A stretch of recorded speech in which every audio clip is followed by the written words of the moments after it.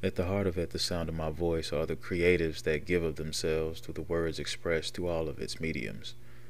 From its foundation in poetry, its scripted characters, conversations during interviews, and last but not least, our guest poets and creatives.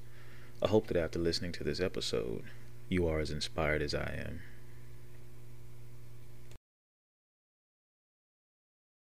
Chosen by the poet Walter LeRae. Let thy passion consume you with the gift of being true.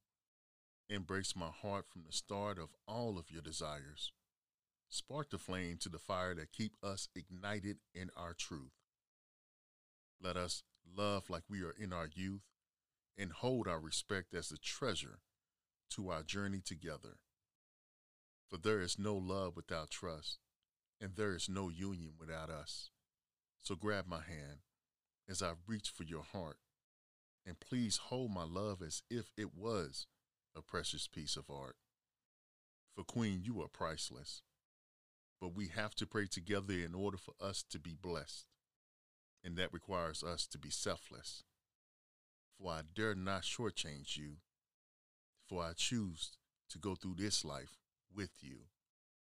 I choose you, and I hope that you choose me too.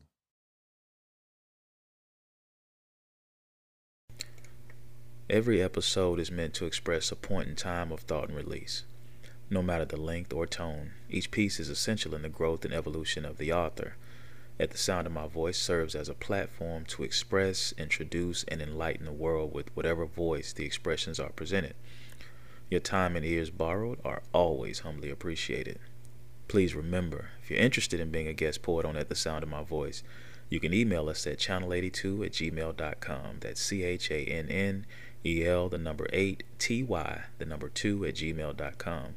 You can also leave us a message on our Facebook page, Channel 82. Spell out each word.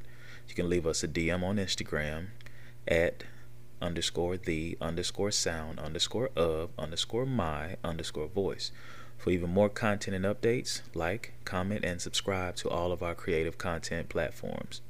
Talk to you soon.